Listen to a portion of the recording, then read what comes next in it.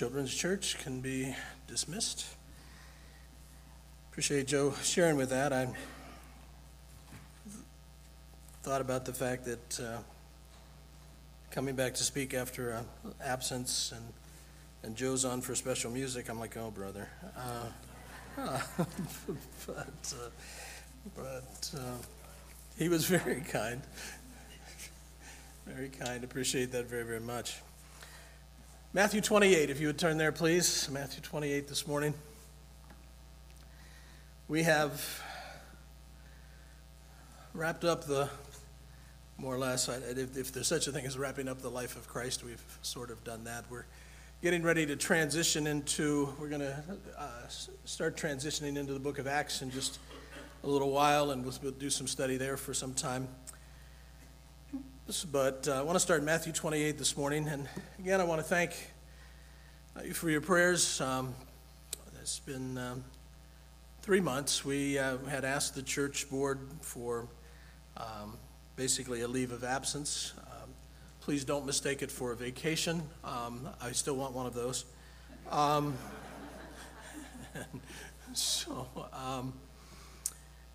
Just to get things pulled together, things with my wife's health and mine and so forth. And during that time, we've experienced some very, very interesting and difficult things. And so it was good that we had the time. And again, I'm thankful for the church and church board willing to allow us to do that. We had the opportunity to come and listen to some of the folks who came and shared.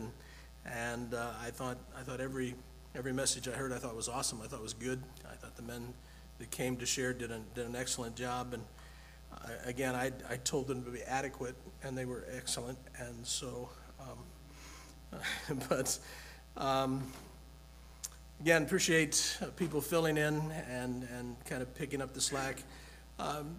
It's actually good to see some of our board members struggle through announcements. I thought that was good and encouraging, and but appreciate so much. And also the addition, Craig Johnson's going to be a wonderful addition for us as far as our pastoral staff and as far as our school is concerned. And so I'm looking forward to working with Craig.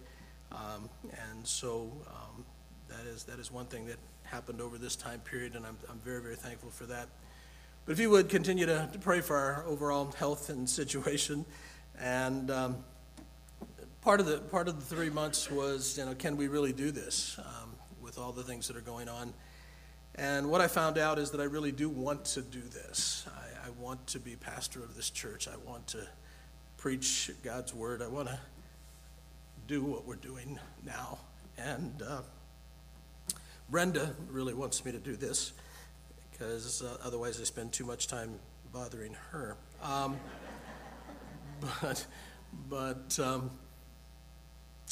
So thank you for giving us the chance to kind of pause and get our bearings and see where we were and be able to move from there. In future messages and things of that nature, you'll hear of adventures and lessons learned and anger and frustration and praying that works and praying that doesn't work and crying and tears and all kinds of other stuff. You'll hear more of those. It's hard for me to go through messages and not include those kind of experiences. But again, very, very thankful for this body, this church family, and the people enabling us to, in a sense, get well so we can proceed. So, as we pick up our story this morning,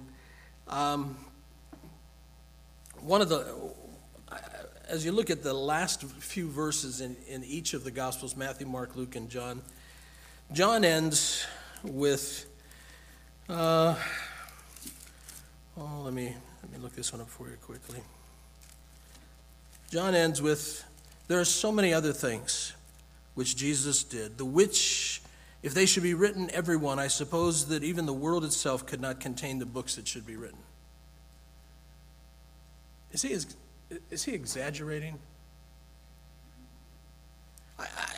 There are so many other things that Jesus did. If they should be written, every one, I suppose the world itself could not contain the books that should be written.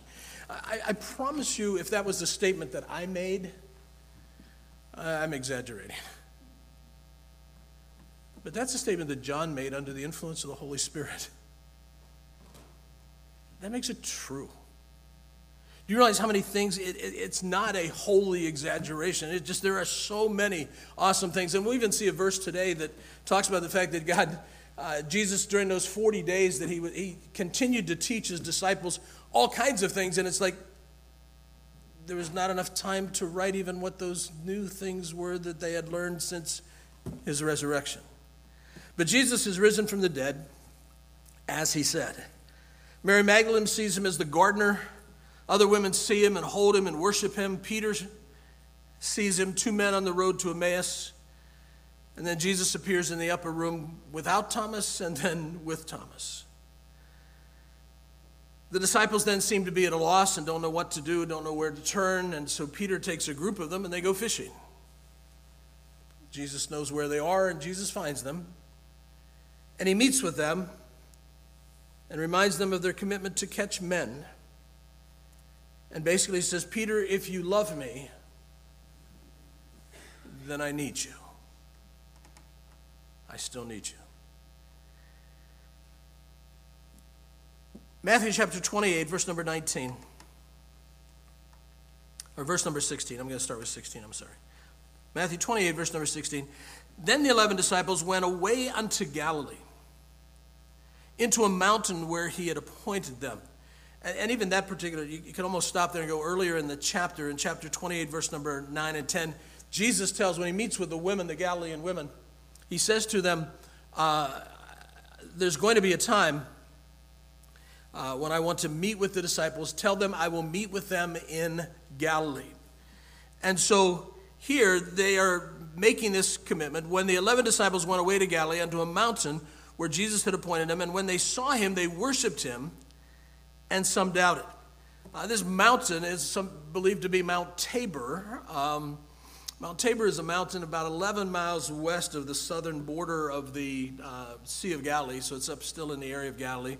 Mount Tabor is believed to have been a mountain that you could see actually from Jerusalem, so it'd be like, meet me there, and pointing to a mountain in a far-off distance, and thus they met. Some of you that know the book of Judges, the battle with King Sisera and Deborah and Barak took place at Mount Tabor. And so it says they saw him. They went to this mountain as had been appointed, and it's a scheduled meeting. They saw him and they worshiped him. The word worship literally means they bowed the knee to Jesus. They bowed the knee. It's a word proskuneo,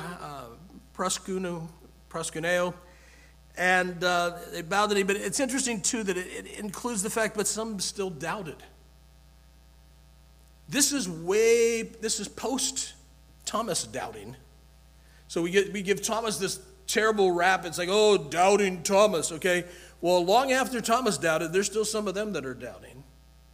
So let's not throw Thomas under the bus quite so easily.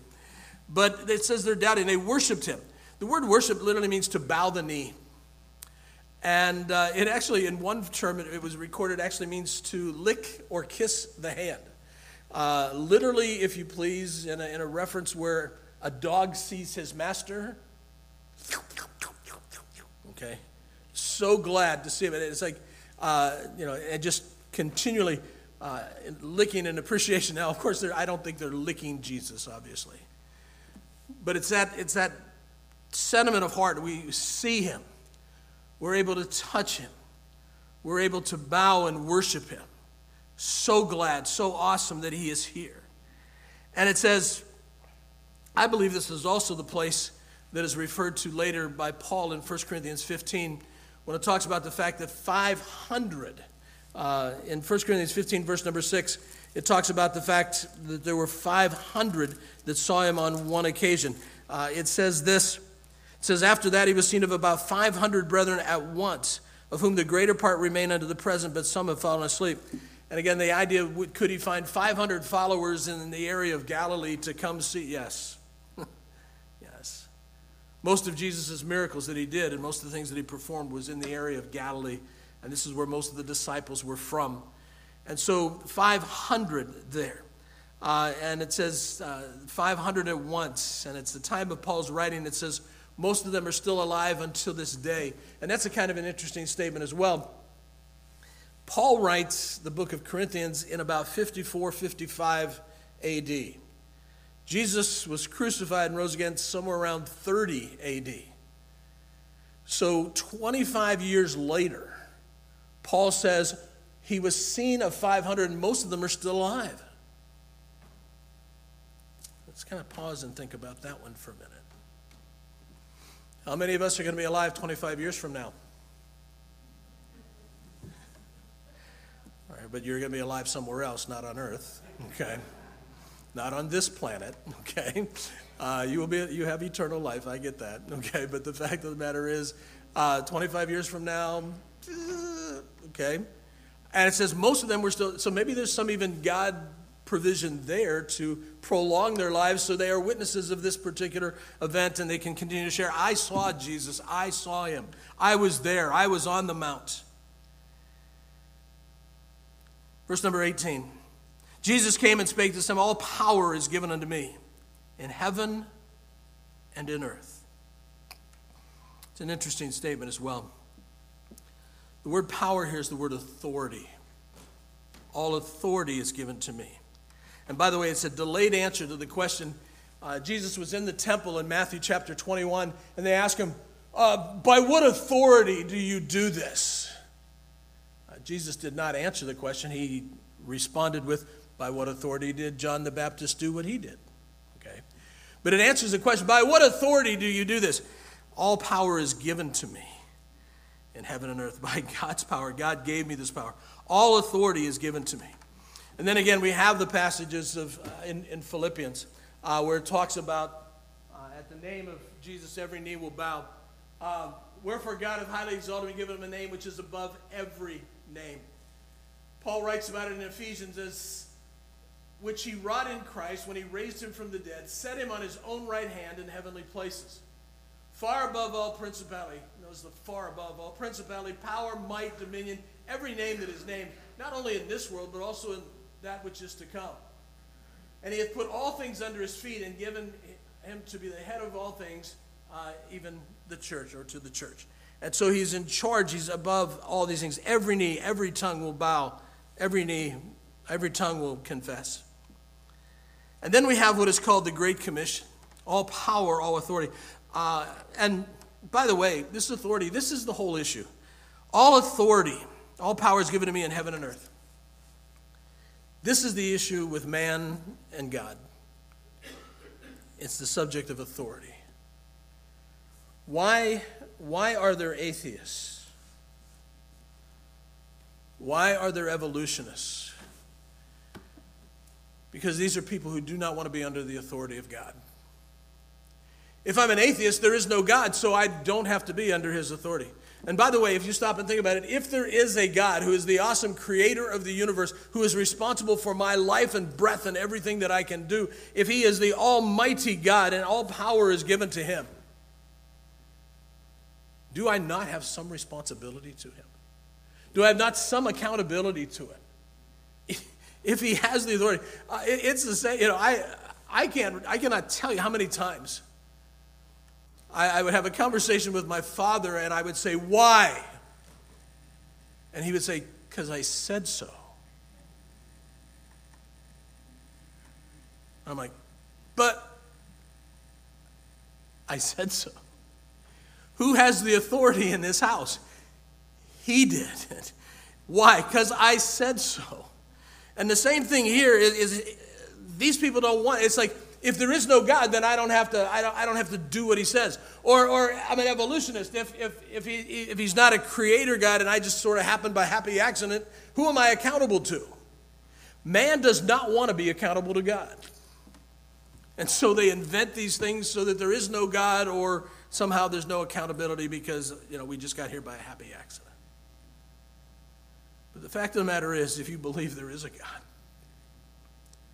and he is the supreme, awesome God of the universe, and he's given all this power and authority to his son, Jesus, then that carries with it some responsibility. Again, I've shared this with you 1,000 times before.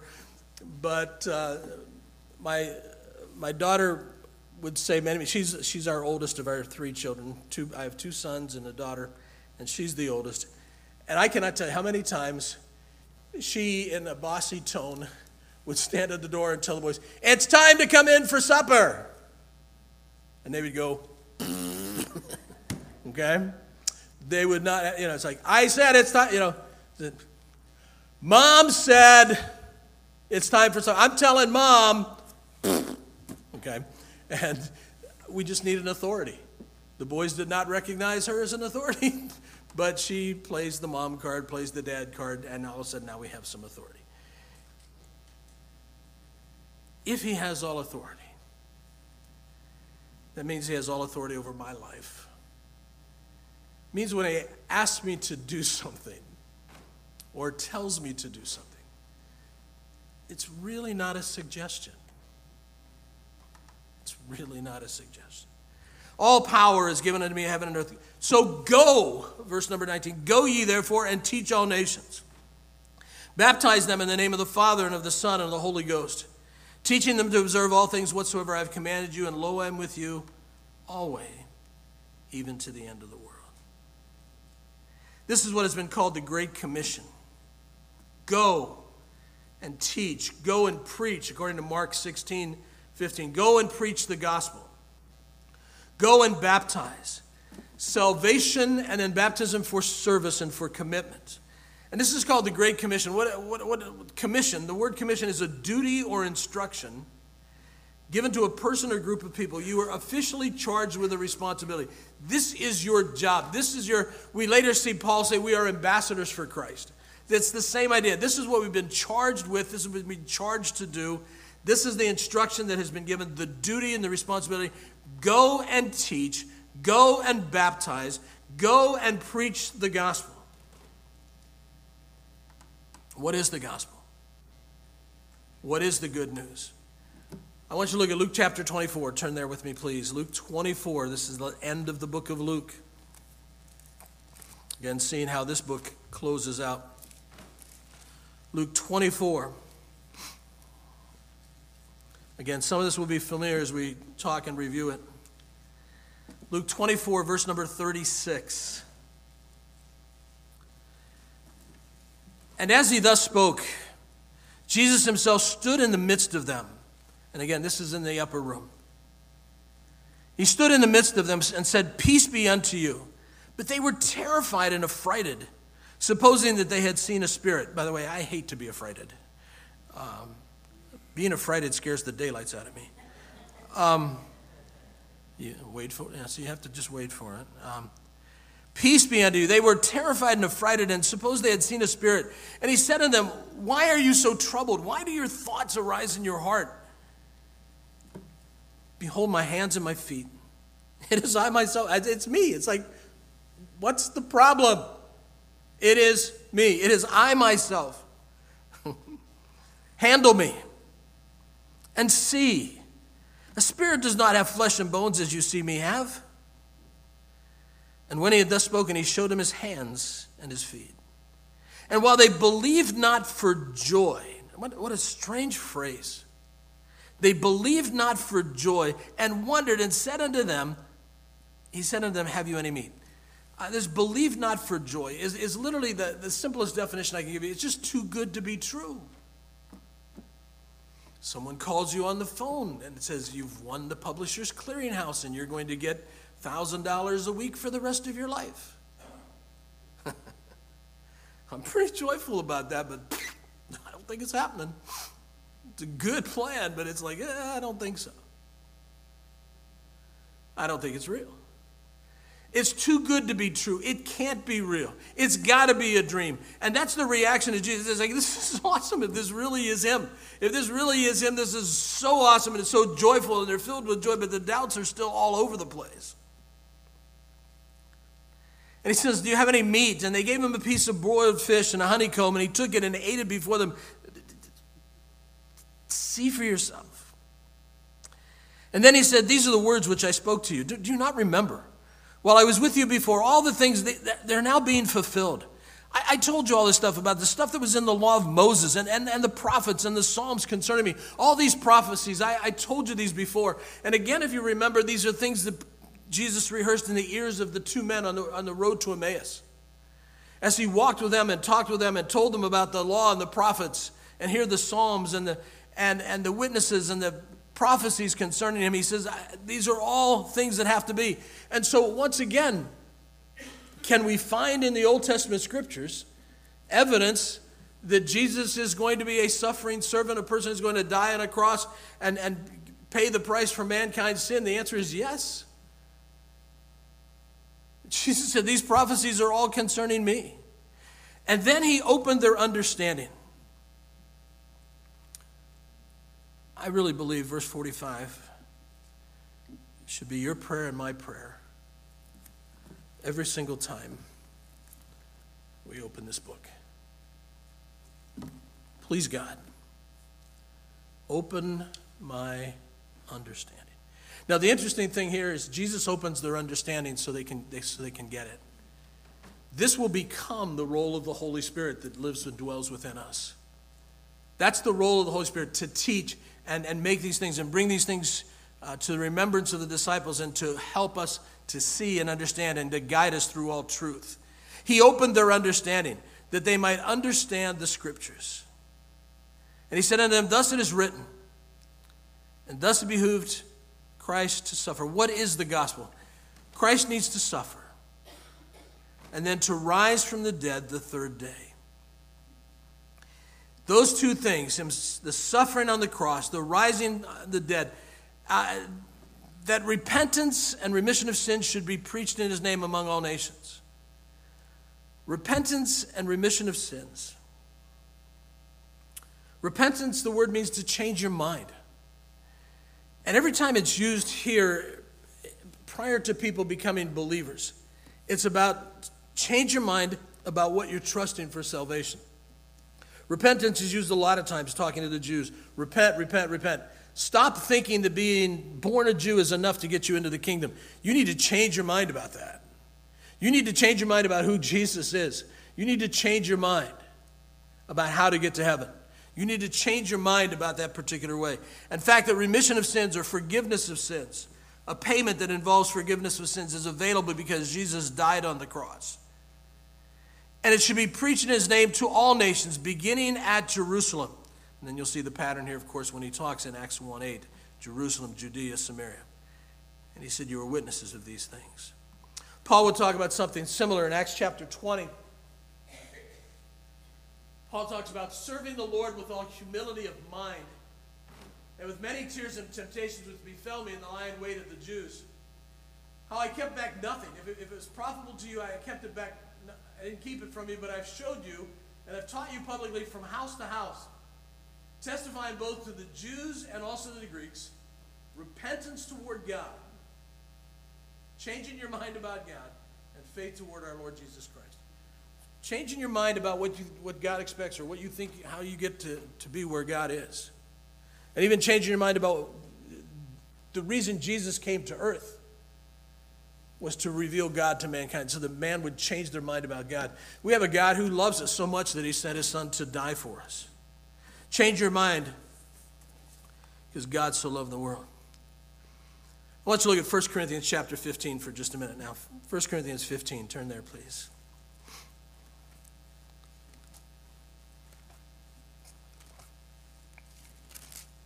Because you're talking about what is the gospel. Because I want you to go preach the gospel. I want you to go preach the gospel. I want you to baptize. I want you to, those kind of things. Look what Paul writes in 1 Corinthians is known as the resurrection chapter. And he starts with the resurrection of the Lord Jesus Christ. And again, gives a definition, somewhat of a definition of what the gospel is. 1 Corinthians 15, moreover, brethren, I declare unto you the gospel which I preached unto, which you also received, and wherein you stand. He said, I declared the gospel to you. I declared it, you received it, by which you are saved. If you keep in memory that I preached unto you, unless you believed in vain. And basically, there's some sarcasm involved in verse number 2. Don't you remember? This is what it's all about. This is what salvation is all about. This is the gospel. It's good news that saves you. And he says, I delivered unto you, first of all, that which I received, how that Christ died for our sins according to the Scriptures. He was buried and rose again the third day according to the Scriptures. He said, this is the good news. This is the gospel. I preached unto you the gospel. I declare it to you, that Christ died for our sins, that he was buried, then he rose again. Now what the word I'm looking for is what we,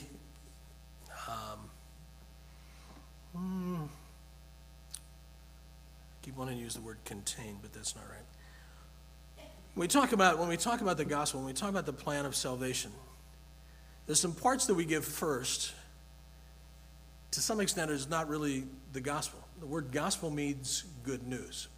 But there's facts that need to sort of be shared. And one of those facts is we start with something like, all have sinned. Why do I need good news? Well, because all men are sinners, every one. There's none righteous, no, not one. For all have sinned and come short of the glory of God. We're all sinners. And then it goes on to say the wages of sin is death. Eternal separation from God forever. Okay, I'm a sinner, and because of my sin, I'm going to be eternally separated from God forever. Okay, this is not good. This is not a good state. This is not a good situation to be in. And then I cannot save myself. So you put those three things together, and I'm a sinner. I'm going to be separated from God forever, and I cannot save myself. I'm ready for some good news. These three things are not good news. The good news begins with says God loves us. God so loved the world that he gave his only begotten Son. Because I'm a sinner, because I'm going to be separated from God forever, and I can't do anything about it. God loved me so much that he did something about it. The good news is he made a way for me. I can't save myself. I can't get to heaven on my own. I can't do it. God knows that, so he says, I'm going to give you a way. And that way is going to be through my Son. God loved us so much that he died for our sins. That's where the good news starts. He came to die. This is the cup that I've been given. This is the responsibility that I've been shared. From the time of his birth, what we would say at Christmas, from the time of the babe in the manger, from the start to the finish, he came to die. He came to pay the price for our sins. He came to make salvation available to you and me. He died for our sins according to the Scriptures, if you look in verse number 3, fulfilling the Scriptures. He was buried and he rose again the third day according to the Scriptures. That's the other good news, that there is life after death. That he paid the price for our sin and there is eternal life to come. Not just that our sins are paid for, but we have something more.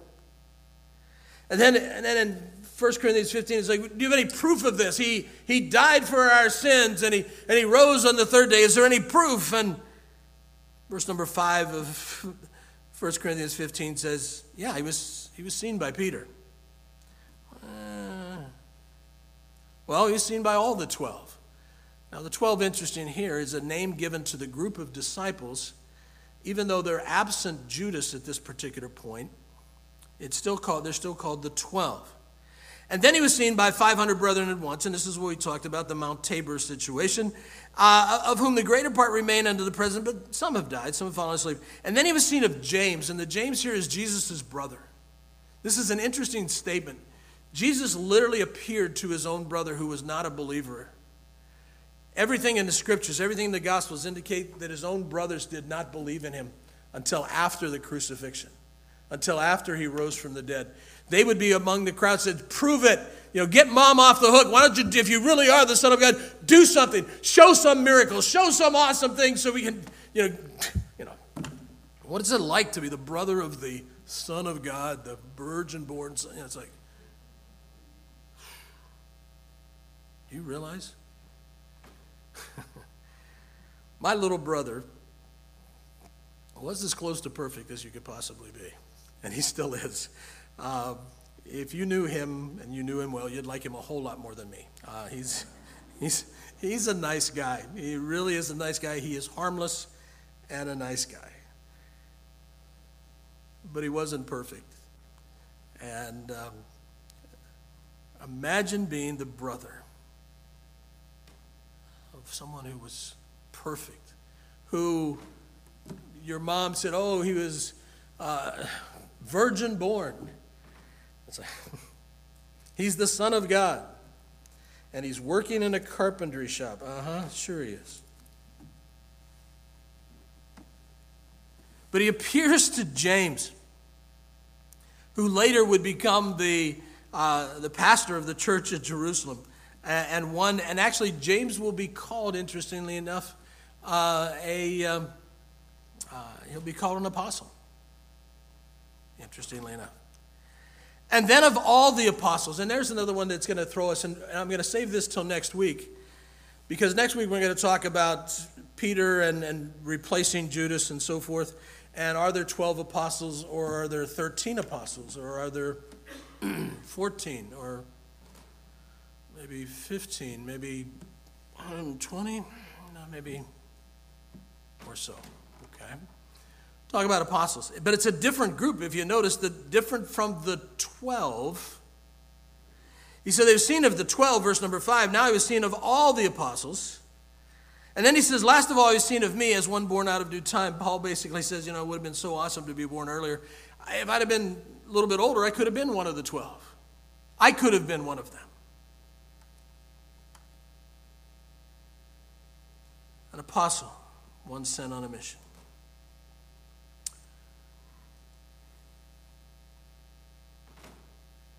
Jesus says, I want people to believe, so preach. I want people to take a stand and be firm in their commitment, so baptize them. I want people to mature and grow, so teach them. And again, Matthew 28 talks about teach them all the things that I've commanded. I will help you. I will be with you always. Mark 16:20 again talks about the fact that they went everywhere, the Lord working with them. And again, this idea of being baptized is, he said, I want people to be committed. I don't know if I have some verses up here about that or not. This is similar to what Paul writes to Timothy. The things that thou hast heard of me among many witnesses, commit thou to faithful men that they may be able to teach others also. The idea is I want people to be saved. I want you to preach the gospel. I want them to make a commitment, be bold enough and brave enough to step forward, to be baptized, to say, I don't care who knows. And then let them grow, let them mature, teach them, and so they could grow and teach others also. And they went forth, it says, the disciples went forth, they preached everywhere. The Lord working with them, confirming the word with signs, following. Amen. Now I want you to look at the book of Acts, please. Acts chapter 1. Acts chapter 1. Now if I told you all that was introduction, it would serve you right. It's not, but that's all right. Acts chapter 1.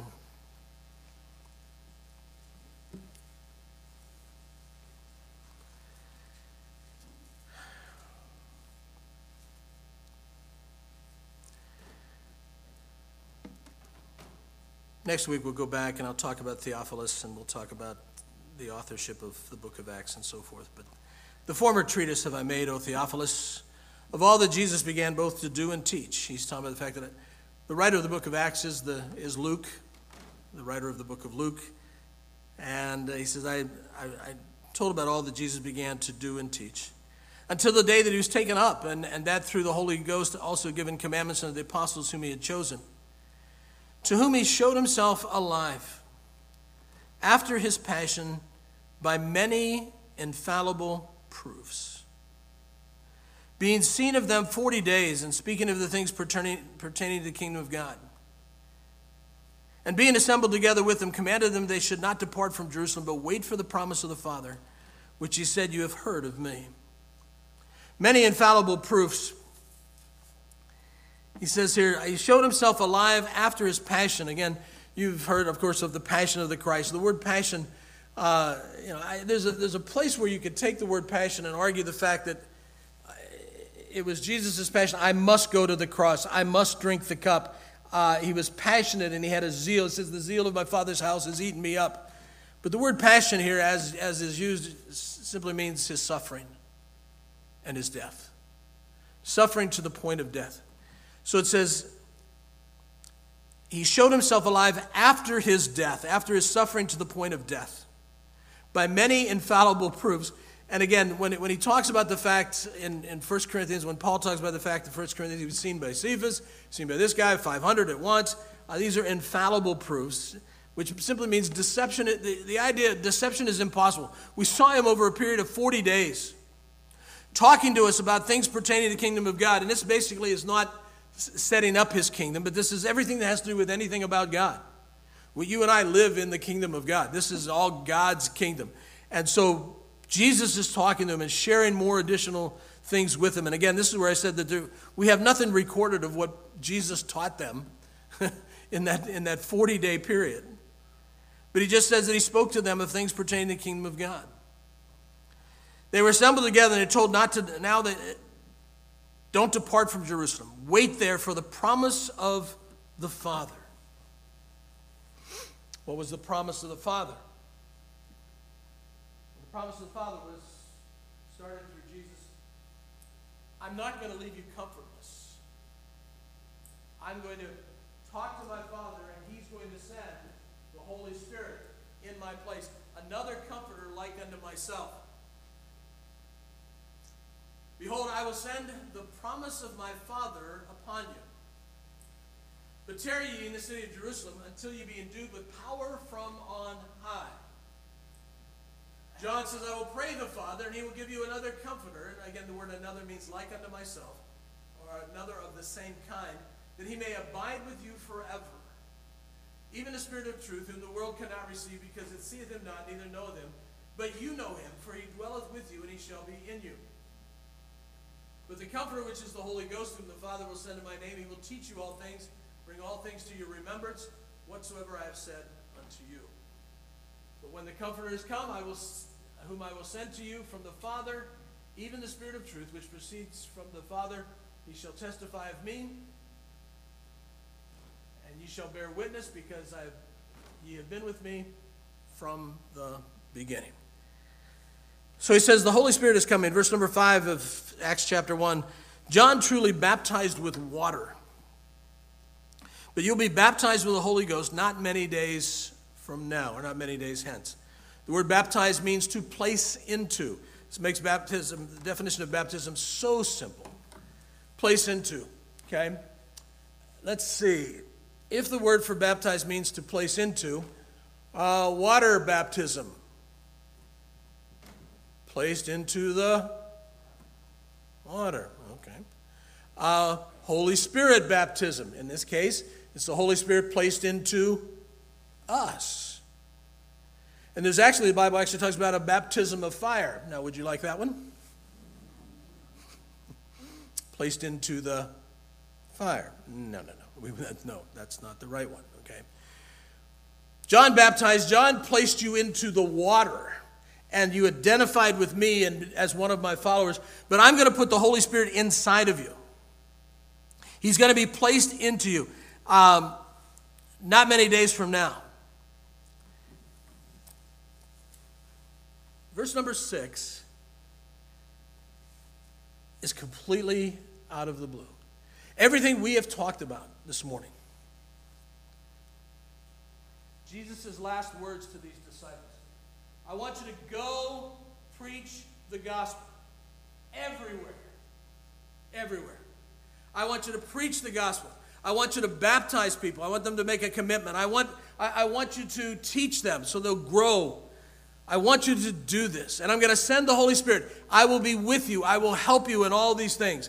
And completely out of nowhere, then they that were come together ask him, saying, Lord, will you at this time restore again the kingdom to Israel? Hey, how close are we to ruling and reigning with you? How close are we to you getting rid of those Roman guys? How close are you to making Israel a kingdom, a world kingdom again? Putting our name back on the map, and so everybody comes and bows the knee to. When's that going to happen? Will you at this time restore again the kingdom to Israel? It's almost like they never give up. James and John's mom came to Jesus. Hey, when you set up your kingdom, I'd like my son on the left and the other son on the right. I don't know which one she favored, but one on the left, and it's the kingdom. We want to be kings. We want to rule. We want to win. We want all this to be over with. We want to know. In verse number 7, he says, it's not for you to know. It's not for you to know. But that's what we want to know. You know what's amazing? There's a million things that we want to know. And most of them God says, I don't want you to know. I want to know. He says, it's not for you to know. It's not for you to know the times of the season which the Father put in his own power. But what you do need to know, and you see that word in verse number 8, but you do need to know. You will receive power. After that, the Holy Ghost has come upon you. And actually, it almost equates this backwards in the King James, but the power is going to come from the Holy Ghost. When the Holy Ghost gets here, you're going to have power. Verse number 7, again, the two words power is used in verse number 7 means authority. God hath put under his own authority. In verse number 8, it's a different word for power, which means ability. One is authority, one is ability. You will receive the ability once the Holy Spirit has come upon you. And you will be witnesses unto me both in Jerusalem, Judea, Samaria, and the uttermost part of the earth. You will be witnesses. When are we going to be kings and reign with you? It's not for you to know. That's in my Father's hand. That's under my Father's authority. But what I do want you to do is that you're going to get some help. I want you to preach the gospel. I want you to baptize. I want you to teach. And I'm going to send the Holy Spirit to help you. I'm going to give you some help. And you're going to be my witnesses. You know the Greek word for witnesses? What does that look a lot like to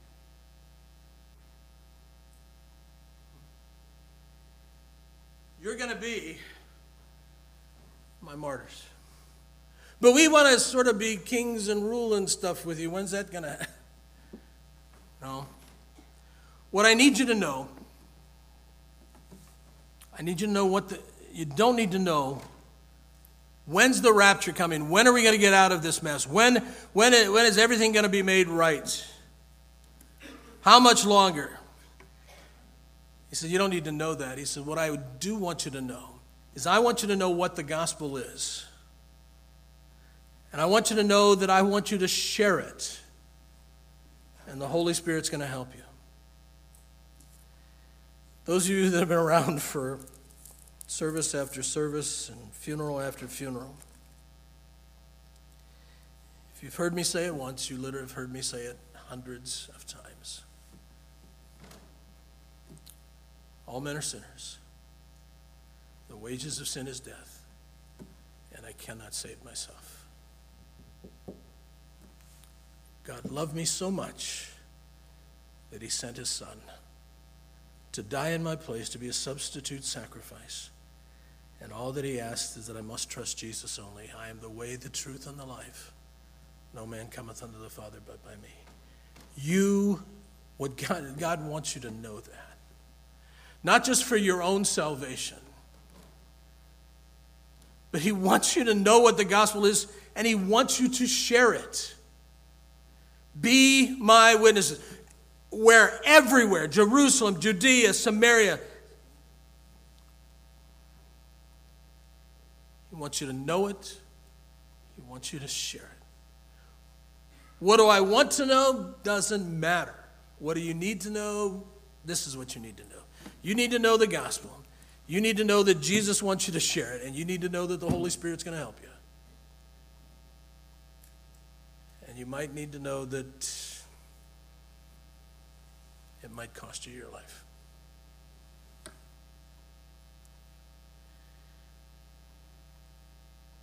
Must trust Jesus only. That's what